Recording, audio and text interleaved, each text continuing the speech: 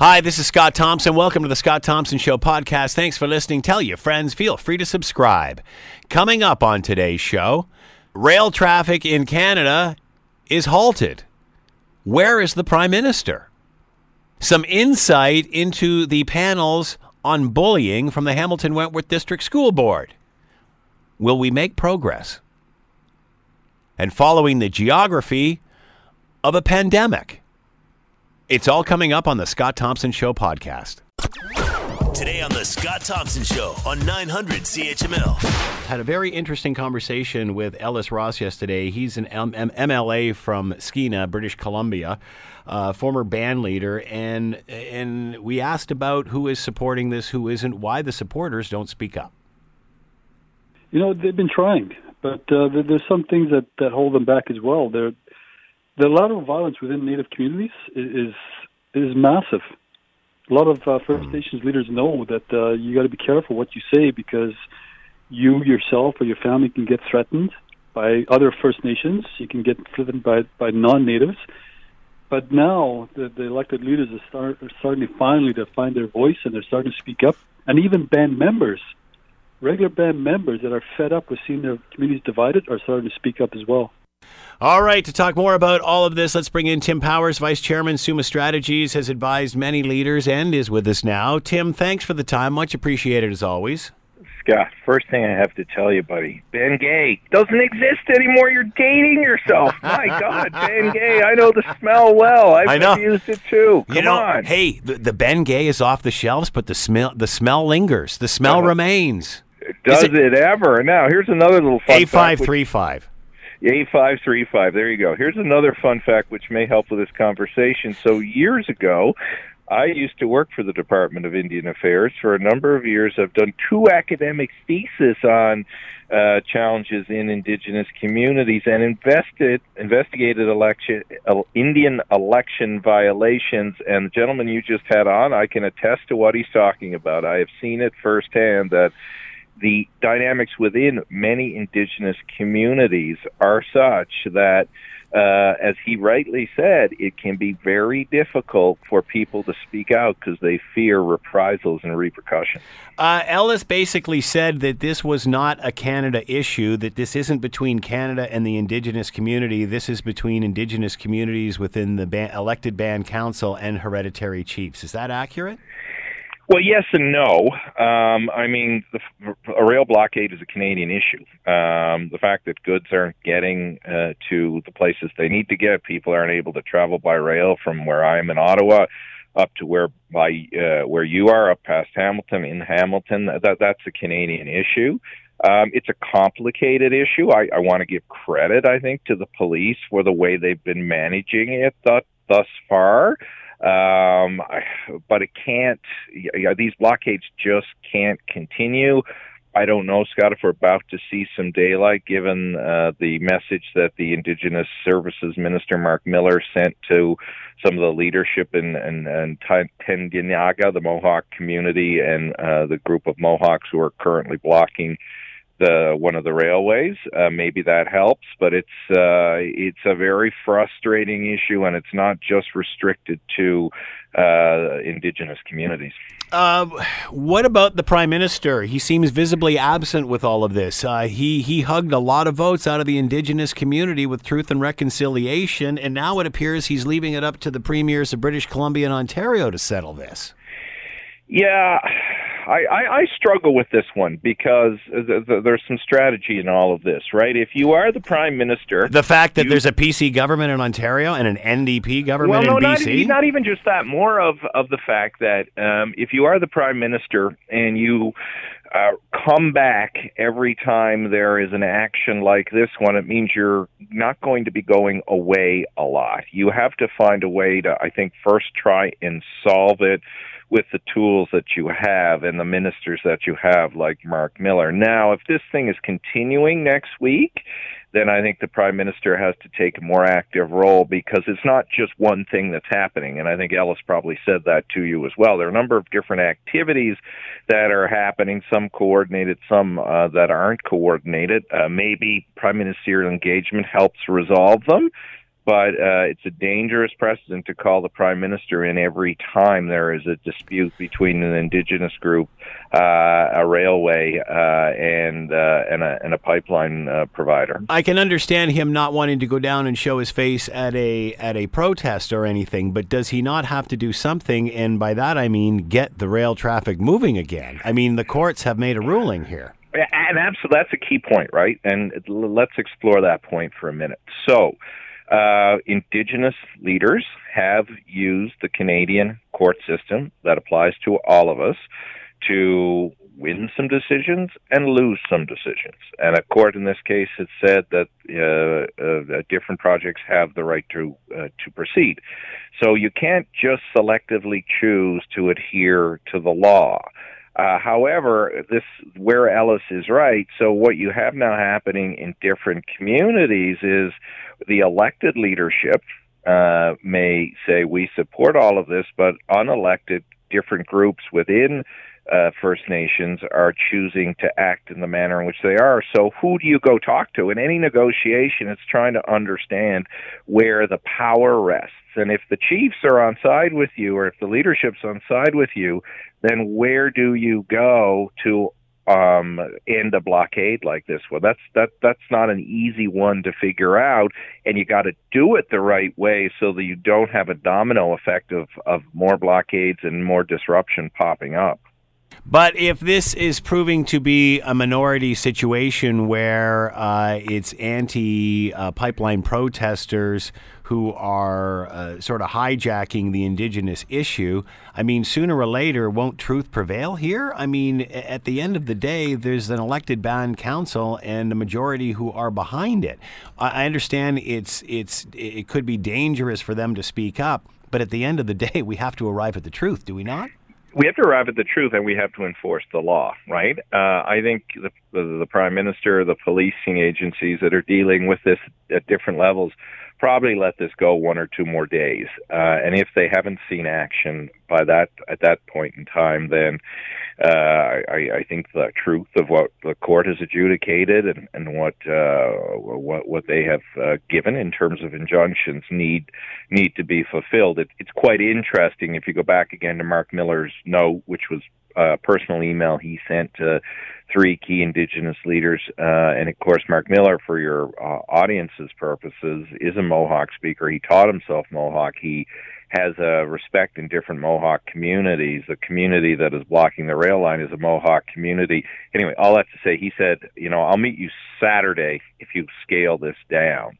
And still giving them a little bit of time, but I think that Saturday is an interesting date on a number of levels. I don't think this blockade can go on next week because there will be people who are not getting their propane, who are not getting their food supplies, and it becomes more than just an Indigenous versus Crown issue, and that politically is not good for the Indigenous protesters who are looking to build broader support outside of their community. Well, this seems to be tabled as Canada against its Indigenous community, and I don't believe that's an accurate statement here, is it, Tim? And yet I agree with you. And that's the way this is being sold on every newscast and in every publication. It's, my God, how can Canada do this to its native people?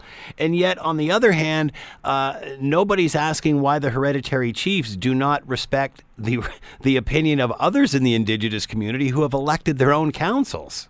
Well, let's go to the first part of your statement. You're 100% right. This isn't Canada against an Indigenous community. Indigenous communities, or certain Indigenous groups, have used the court to try and inhibit the development of different projects. They have been rebuffed by the court. That same court, or a different level of court, had said greater consultations need to take place in other resource developments. That has happened. As it relates to some of the major projects that are out there now, TMX, Frontier, there are many Indigenous communities that support the development of those projects because they see them as being helpful to the development of their community. So it is wrong on many levels to say this is Canada versus its First Peoples. That's not true. As it relates to the hereditary chiefs versus the elected chiefs, that is an Indigenous issue, but it's an Indigenous issue that is impacting all of us, and resolution to it needs to be found. and perhaps it's an Indigenous-led resolution that is needed here. What do the hereditary chiefs want? I mean, is this just another layer of consultation that we haven't gone through, and that, once this one's finished, it's another one, then another one, then another one?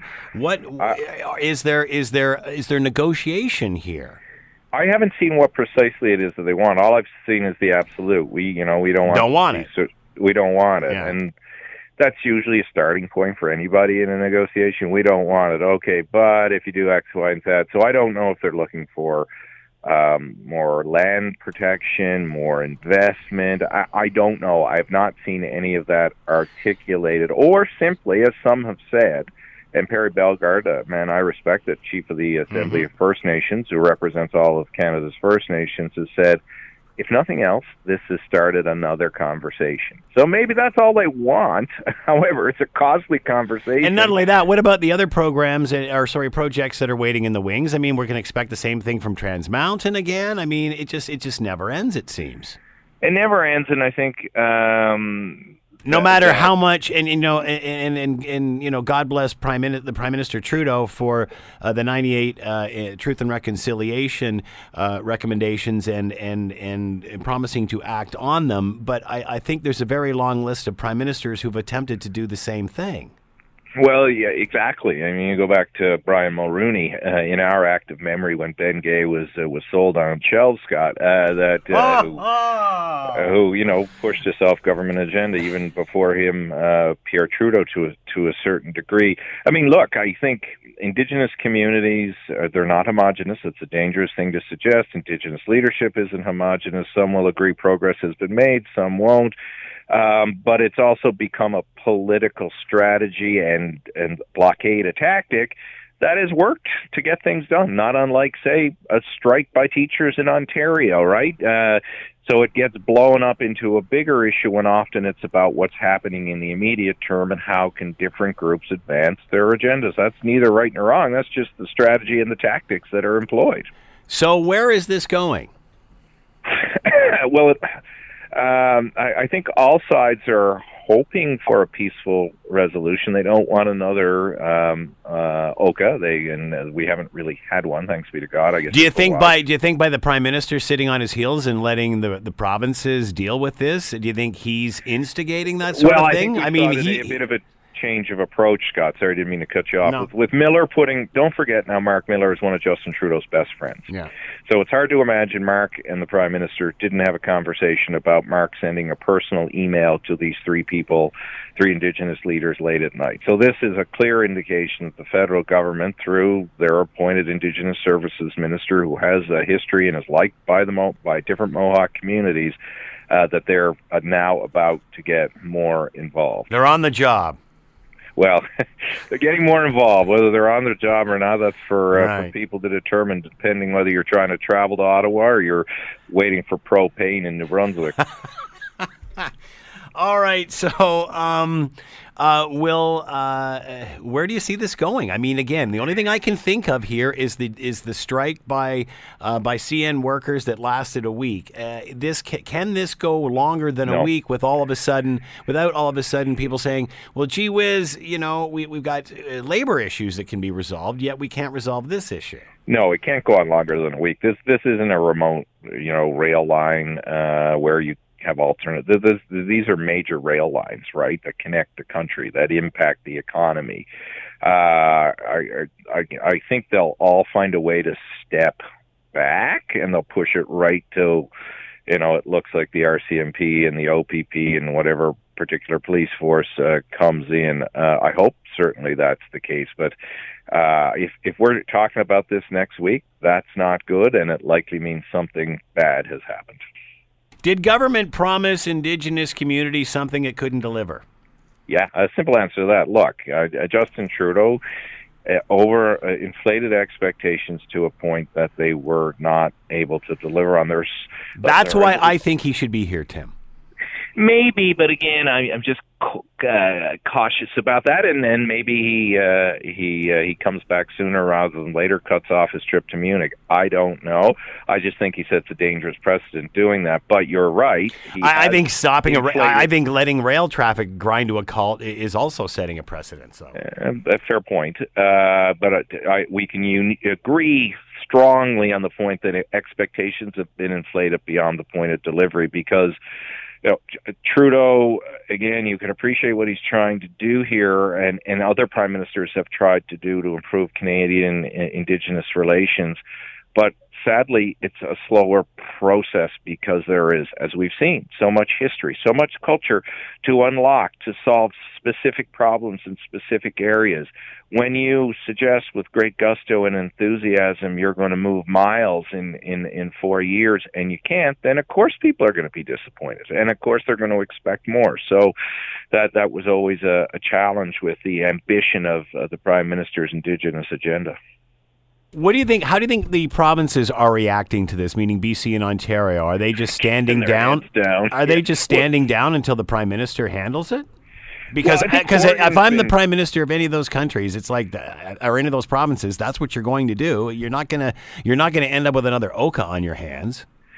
No, you're not. I mean, Ontario has been generally pretty quiet, which is probably smart on their part. Premier Horgan in BC has been a bit more front and center, and his words, I think, have been wise, and he's been encouraging people to find a resolution. I think that's the way you need to go. I think he probably has more credibility with the Indigenous community in BC to do that. I don't know if Premier Ford has that in Ontario, so he's smartly stayed away from it all. I mean, the Conservatives in Ontario, as you know, are terrified of creating another Ipperwash situation. So that is also probably why Premier Ford has said, all right, feds, you figure this out. So who is it that's finding the resolution? Well, I think it's going to come in three different areas. I mean, the police ultimately have the ability, beyond whatever any politician says, to decide to act, and they now have court orders, injunctions that allow them to act. So they're likely gaming out what the best approach is if this thing drags for a few days. Then there is this federal government overture from Miller. We'll see how that plays out. And thirdly, I think it's within the Indigenous communities. I think you do have, and you're seeing more of this appear in the media today, Indigenous people who want these blockades and sympathetic protests to the West Loon First Nation to end now. I think they think you can step back and say the point has been made, but too many people are being impacted, and if you don't step back at a certain point, then you're going to lose whatever public opinion support you gain, because ultimately people want their goods and services, and they want to feed their families, and while they may care about Indigenous issues, if they can't do those things, they're not necessarily going to be as committed to their principles and wishes on this front. So that's the three different pathways, I think, that are at play at the moment. Well said. Tim Powers has been with us, Vice Chairman, Summa Strategies. Tim, as always, thank you so much for the time. Much appreciated. Been gay forever, Scott. That's it. Love it. You're listening to the Scott Thompson Show podcast on 900 CHML. The first of the panels into bullying at the Hamilton Wentworth District School Board held last night. You can imagine what the emotion must have been like in this meeting. Anger, frustration, and such. Parents and students speaking up about how bullying has impacted students and what their life is like in this situation, and how they evolve and move beyond this. Let's bring in Dr. Jean Clinton, a clinical professor in the Department of Psychiatry and Behavioral Neurosciences in the Division of Child Psychiatry at McMaster University, and is with us now. Jean, thank you so much for the time. Much appreciated. Did I just cut her off? I think you cut her off, dude. Yeah. You dropped her? I don't know. She's gone. All right. We're going to try to get her back. We've had some phone issues here, so Will's trying to work on that. You can imagine what it was like in this meeting last night. And go ahead. So joining us now is Dr. Jean Clinton. Jean, thank you so much for the time. Much appreciated. You're very welcome. So, Jean, what was it like in this meeting last night? Describe it for us. Yeah, I think you've described it very well. The feeling, the emotion, the stories, just lots of hurt, lots of anger and frustration, and a sense that there's an urgency that something needs to be done and needs to be done yesterday. So lots of great conversation though as well. You know, it was a productive meeting with people saying what they thought would be useful. What needs to stop happening and what needs to start happening. So talk about the objectives of these panels. What are you trying to accomplish? Is this a listening? Is it listening at this time? Is there advice? Is there a plan moving forward? Or is this just about gathering information at this point? Yeah, so it's we as a panel, the three of us, Dr. Gary Warner, Brenda Flaherty, and myself, we are independent from the school board, and our task at this point, with the 15 to 20 sessions we'll be connecting with the community, really is to listen. Is to listen to hear what are the concerns, what are the stories. People have been thinking about this in their lived lives. What are they coming up with in terms of what they think might work? The sessions are being facilitated by an organization called COJO, and so at the sessions, what we're hoping is that people will work with the facilitators and really write down. So that it can be collected. What are the major themes? What is going okay? When were there situations that things were resolved well, which we heard a little of last night? But what's your lived experience, and what can we do in terms of recommendations that we'll take to the board that can change how the reality is just now? Many parents will have said that they've tried to communicate what the problems are. They've tried to describe what the pain is and what is going on, and they feel largely ignored. So how do we reassure everybody that this isn't just another lip service listening session and that this will actually move towards some sort of solution? Yeah, Scott, I think you've really nailed it. We heard that absolutely loud and clear. And so what we heard loud and clear is what is in place in terms of how it's applied in different situations is not consistent, is not meeting the needs of families and children. So we are listening very intently. We will have recommendations. This is a very visible exercise. We have the support of the board and the executive. So this is a time of change. We are hearing very clearly change needs to happen. We hear an acceptance of change. You know, we have Brenda Flaherty, an expert in change in organizations, and we have Dr. Gary Warner, an excellent expert in how communities engage and move forward. So we're going to be making some pretty strong recommendations, I'm sure, but we're not interested in just having a piece of paper that gets put on a shelf and it gets ignored. We are going to have some, you know, when will we see some of these recommendations, whatever they are, what can be done now, what can be done in the medium term, and what can be done in the long term? We certainly know after the tragic death of Devon Selvey and just the horrific incident that happened there. I remember talking to the board shortly after, and it's, you know, and all boards will say this, we have a zero bullying policy in effect and a zero tolerance and all of this, but it seemed that was just a statement and there really wasn't much there to actually help the victim. Do you feel that somehow out of this we will get some sort of concrete, I won't even say a solution because that's too difficult, but at least something to move forward on? Is there anything you can see at this point?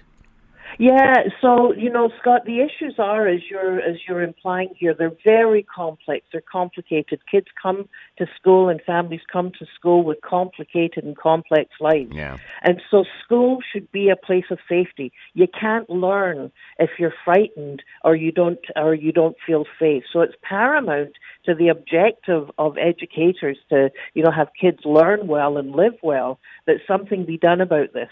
So we're hearing very clearly that there is a disconnect between what the policies and procedures might outline, but what happens on the ground in action. And so we're going to be examining, along with, we'll do surveys to find out from teachers, from parents, and students, what is happening that is interfering with you being able to do what is expected. And, you bring up a valid point earlier in regard to, the kids coming to school with other issues. This is not just a school problem, is it? I mean, I think when stuff like this happens, we look to the school system to do something and to try to help this or fix this or who's to blame. Whereas in the end, this is a societal issue, is it not? Is it just a school problem? No, it's absolutely, you're right, Scott. This is not exclusively a school problem. School is the place where all students, all kids congregate. Yeah. So you see it lived large in school. But you're absolutely right. One of the meetings that we will be having is with all of the community partners, and there's something like 300 partners who are engaged with the school. We had a woman from probation was there last night saying she was asking, what role can we play? What can we do? How can we help out? So it really does, the old cliche of it takes a village to raise a child. That's exactly what I was exactly thinking that line, Jean, when you were mentioning that. I mean, we need support from everyone. We need support from everyone, and we need the rallying call that, if our kids are the kind of canary in the mine shaft that's telling you something's not going well here. Well, we've got a big issue here with bullying being the tip of a problem. So let's get on it now. Let's create safe and inclusive schools where kids feel safe enough to say this is what's happening, that they know the teacher knows what to do when they hear about it. The VP or the principal knows how to act on it and can look at what the needs of the children and the family are in each individual case, as well as what are the needs of these children who are perpetrating the bullying. Yeah. It's not just kids that are troubled kids who are engaging in bullying. The majority of the kids engaged in the everyday kind of bullying are middle class, well-to-do. They're the good students. Yeah. So that means the culture needs to be addressed very, very, very, very realistically. You're right. I mean, just even the other students, enablers, people who perhaps enable just by doing nothing. I mean, they all play a role here, don't they? They do. And, Scott, we heard horrific story about a couple of kids who were beaten badly, and all kinds of kids were standing around filming it for social media. Yeah. So, we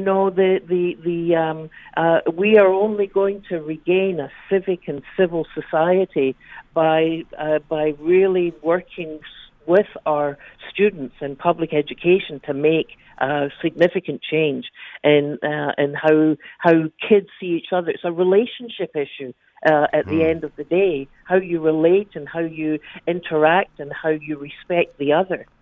And so that's what needs to be. And I'm so, as we're learning from the board, they are embracing this. All of the board are involved in emotional coaching, so validating feelings, being more aware of the emotional life of kids.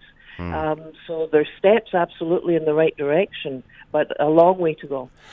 You brought up another valid point, and how do you explain those that, and again, we've been talking about the bully and the victim, but those enablers that are standing around and, creating a scenario here, a fictitious scenario, 10, 12, 20 students standing around, some kid getting the bejeebers beaten out of them, and the rest are filming that.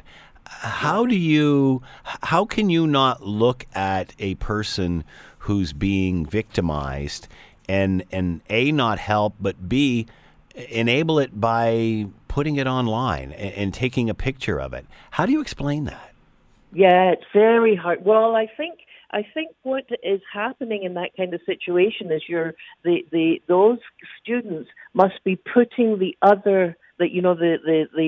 young person being victimized in the other, quote unquote category, and they're not able to experience empathy or compassion for them, and so this is part of social and emotional development and learning and we're seeing with these kinds of actions a diminishing of empathy for the other, which is very, very scary. It's very scary. Mm-hmm. How do you explain that? Why would kids have less empathy now? Again, at the end of the day, if someone is hurt, isn't our natural reaction to help? One would hope that is the natural reaction, and one-on-one, that may be the natural reaction, but in the group situation and with the drive and the reward of social media, some of that altruism, I think, gets overridden. It's a fabulous question you ask. Why do we have less examples of empathy? And I think a lot of it has to do with our society and the stressors that not only kids are experiencing, but parents are experiencing, community is experiencing, and we're having less and less time of face-to-face, being together, enjoying relationships, having that heart swell, that kind of life is good and has meaning. I think as a society we're not having the opportunities to do that as much. Lack of engagement, lack of family support, lack of parental support, lack of engagement. Lack of government support in terms of let's make sure that our policies, as we're thinking about them, are child and family friendly. Let's look at, our First Nations people say, think about the next 7 generations when you're making decisions. So that's saying let's think about our kids as our most vulnerable. The measure of a society is looked at by how well they look after the most vulnerable, children and the elderly. And we're not doing a terrific job right now. Is this the reason society seems so divided right now, so divisive? Lack of empathy? Absolutely. So I think one is lack of empathy, and I think the second thing is when people have a sense that their voice is not valued, their voice is not heard, that they themselves are not understood. I think that's when you start to see, these divisive, these great divides. People don't get me. So in fact, it's when people have a sense that they're not safe, that they don't feel valued, and they don't feel that they've got purpose. And I think we're seeing an erosion. We absolutely see it, an erosion in all of that with the rise in mental health, with depression, anxiety is going to be the number one cause of disability. With this erosion, do you see hope? I absolutely see hope, and I see hope in the faces of the young fellow who stood up last night, who he's a student, victim of bullying, saying he was there, he told his story, and he spoke of what can we do. The person who bullied me was also a hurt person, hurt people, hurt others. So, for a kid to have gone through that, to come and be in that room and share that, for Mrs. Selvey, Devin's mum, to be there and be talking about the supports that are needed for the community, there's hope. There's hope. We can touch that core of civility in people when they feel safe, when they feel valued, and when they feel that they've got a purpose. So what's next for these panels as they move forward? So we will have the 15 to 20 sessions between now and the end of March, and people can find out when the sessions are if they go to the Hamilton Wentworth District School Board website.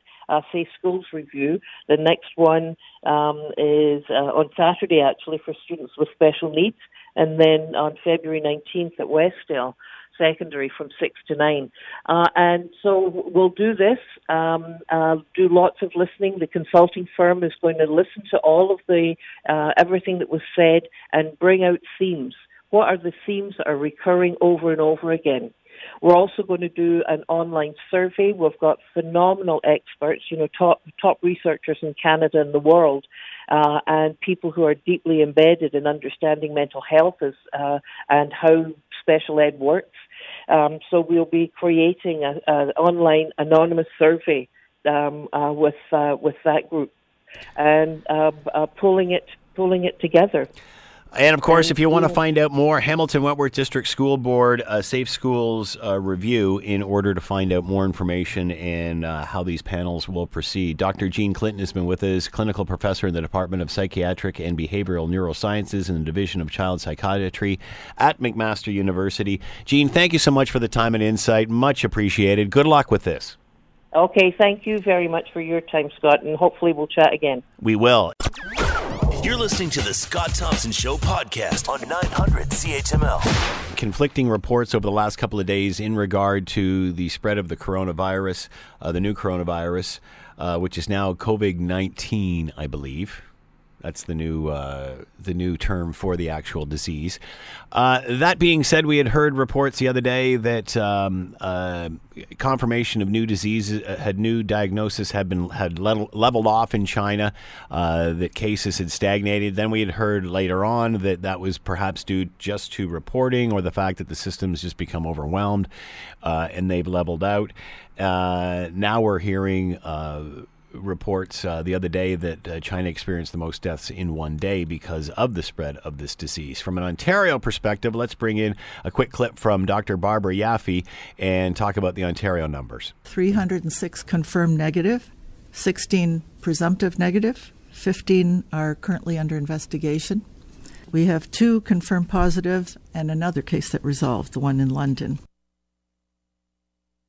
And this is Dr. Vanessa Allen, and says Ontario's making some changes to how it's doing the testing. We've harmonized our testing at Public Health Ontario with the National Lab, and it's also the same test that's occurring at the BC CDC. That happened on Friday.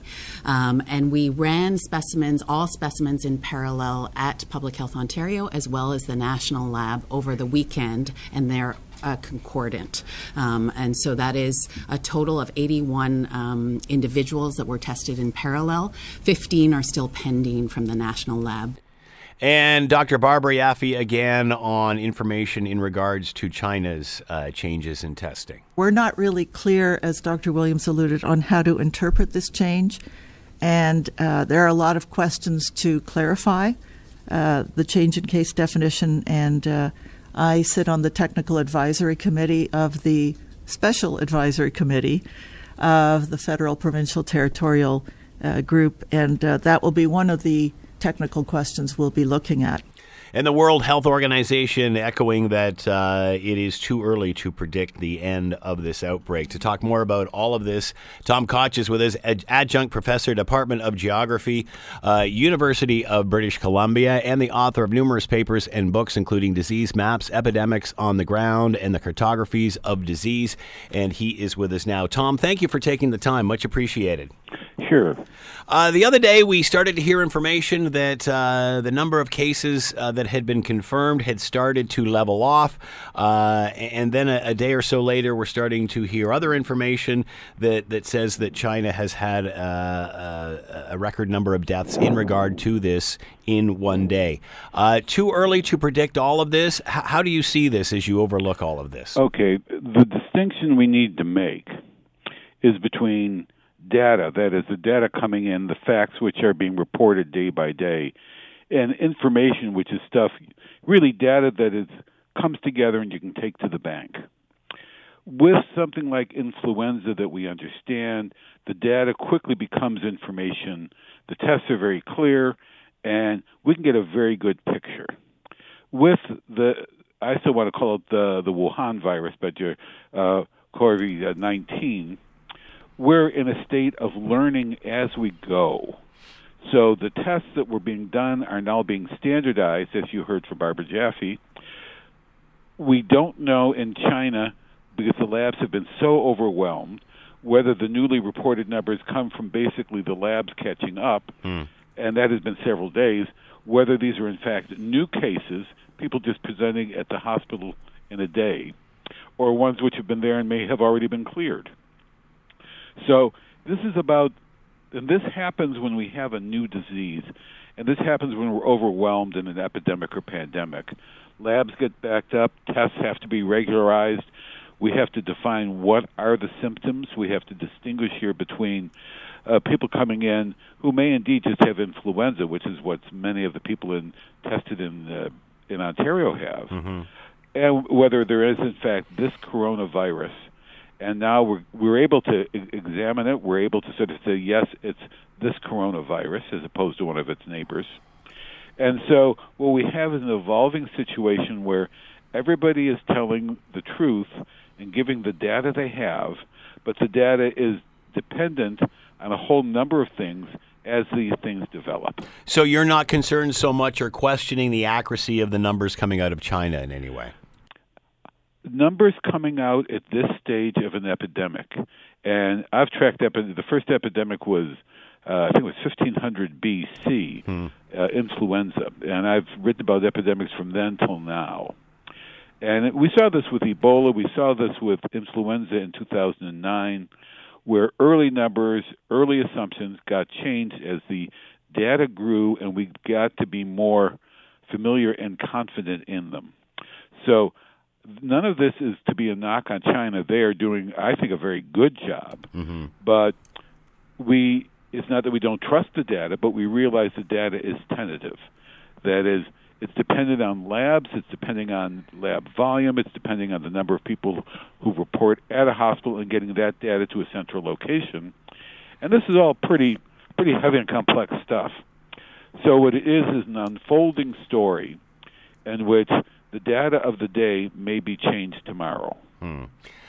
We've heard, and correct me if I'm wrong here, that this obviously not as deadly as SARS or even the common flu in some situations, but what's concerning is the spread of this and how quickly it is spread. From what you know, what is your response to the speed of which this is spread? The speed in China or in the world? Let's start with China, then go to the world. Okay. This new virus, started up and presented itself in December, and because it looked something like influenza, people were reluctant, or at least the government was reluctant to say, yes, this is in fact new, and we didn't have a genetic picture of it. So when it was recognized, by the time it was recognized, and this was a huge travel season in China for the lunar holidays. Right. People who had been infected but were asymptomatic, they didn't look like they have a fever, cough, cold, they could breathe. They were traveling all over. So in China, from Wuhan, the disease spread. And it spread because of the massive travel which was going on at that point with people who were asymptomatic but infected. And because it's a new virus, pretty much everybody is more or less susceptible. When China realized what it was and notified the WHO and the other world bodies, people began to take notice, and travel agencies started to take notice. China instituted one of the most extensive quarantine programs we've seen since 1691 in an attempt to slow the passage of the virus in China, although the cow was out of the barn? Right. The horse had left the barn, yeah. Thank you very much. I can never remember that one. At the same time, the horse had left the barn. At the same time, in Southeast Asia, a number of countries were infected at the very early part when it wasn't clear what this was. For countries like Canada and the United States and England and France, we were more distant. We had more time. So as people were coming back from China or from an area where there was infection, like Singapore, we were being very vigilant. We were being very vigilant in asking them to self-report. Our emergency rooms were being very vigilant in looking for these symptoms as opposed to just the influenza symptoms.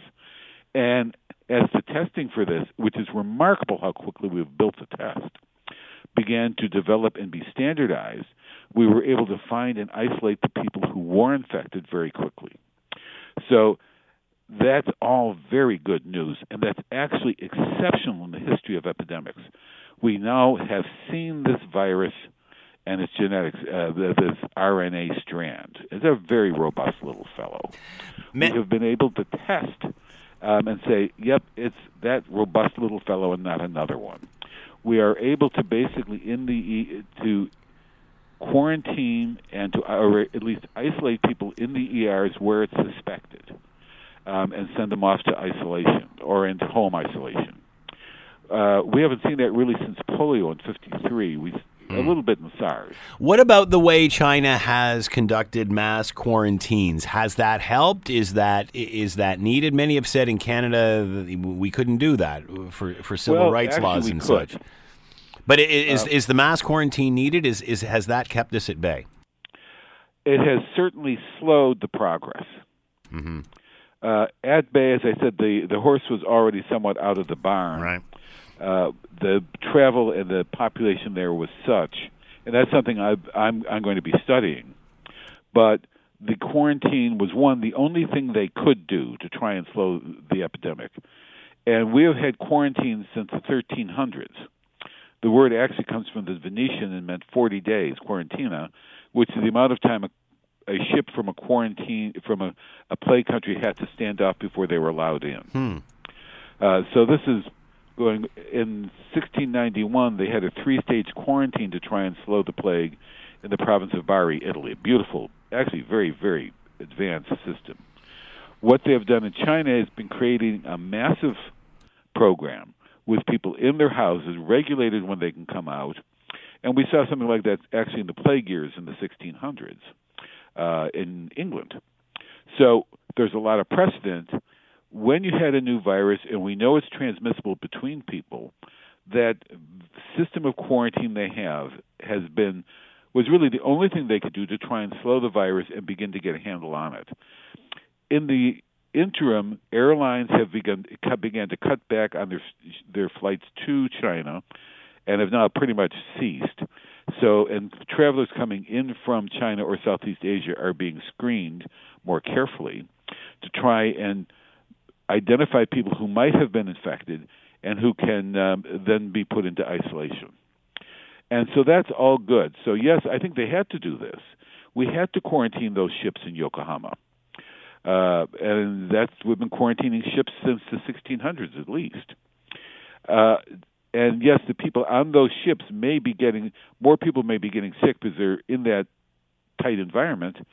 But what we can do then is limit the spread of the disease from there into the cities that they would be going into. And this is what we have always done when faced with an epidemic disease.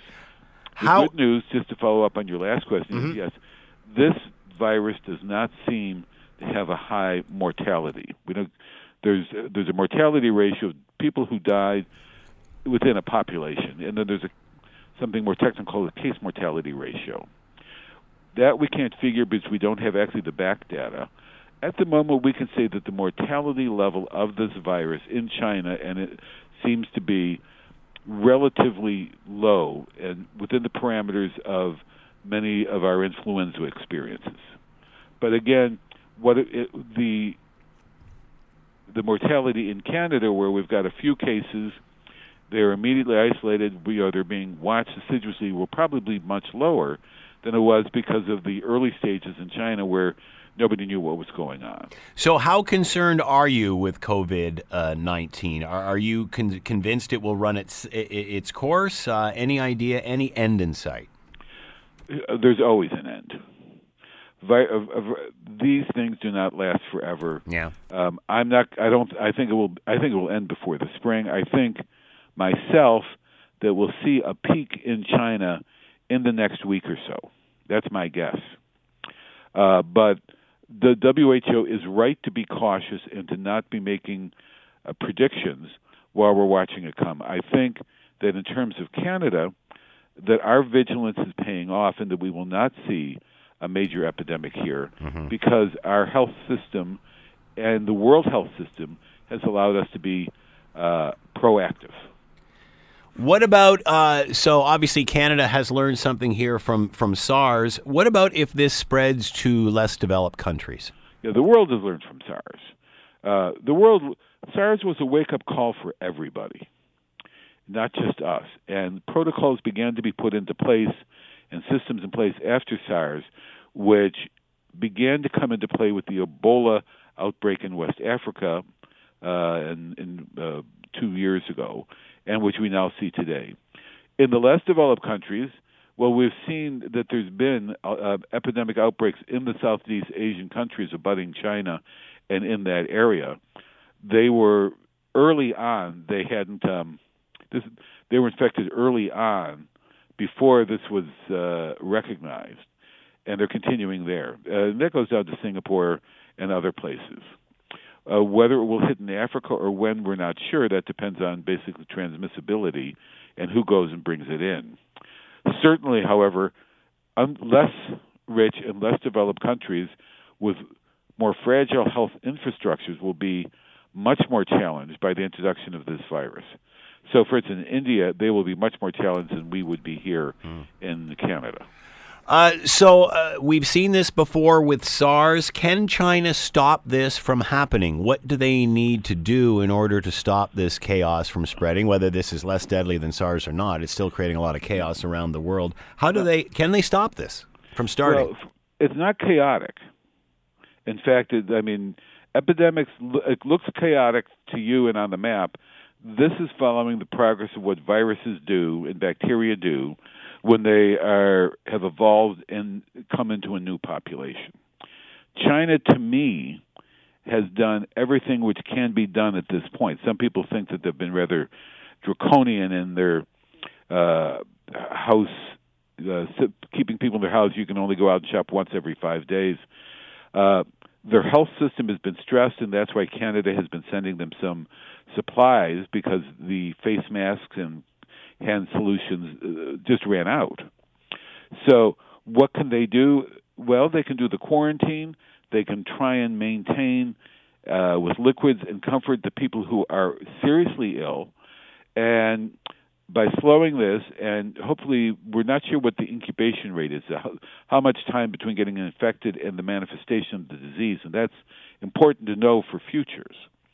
So my answer is, no, this will not end tomorrow. Yes, this will end. I think it certainly will end before the summer. My guess is that the peak of this epidemic and the numbers in China will be within the next week to 10 days. That's just my ballpark guess. I think we will see continuing parts of this story as we have people in isolation, as we see it in other countries. And I think here in Canada we will continue to be vigilant and watching for somebody who may come in or be infected. And rather than just assuming in the ER that it's a late-stage influenza, that is influenza, at the end of that season, they will all be watching, and we will be testing a lot of people, and that's a pressure on our labs against COVID-19. So the good news is that we're doing everything we can. WHO and other advanced countries are doing everything they can. China is really trying to do everything that they can. The data on this evolving virus is coming out daily and being made available globally daily through a number of portals from China and elsewhere. That's unprecedented. That's extraordinary. The bad news is that this virus will end, but there will be another. The WHO calls it Disease X, something we never expected and don't have anything against, which will have a very high transmission rate and a very high mortality.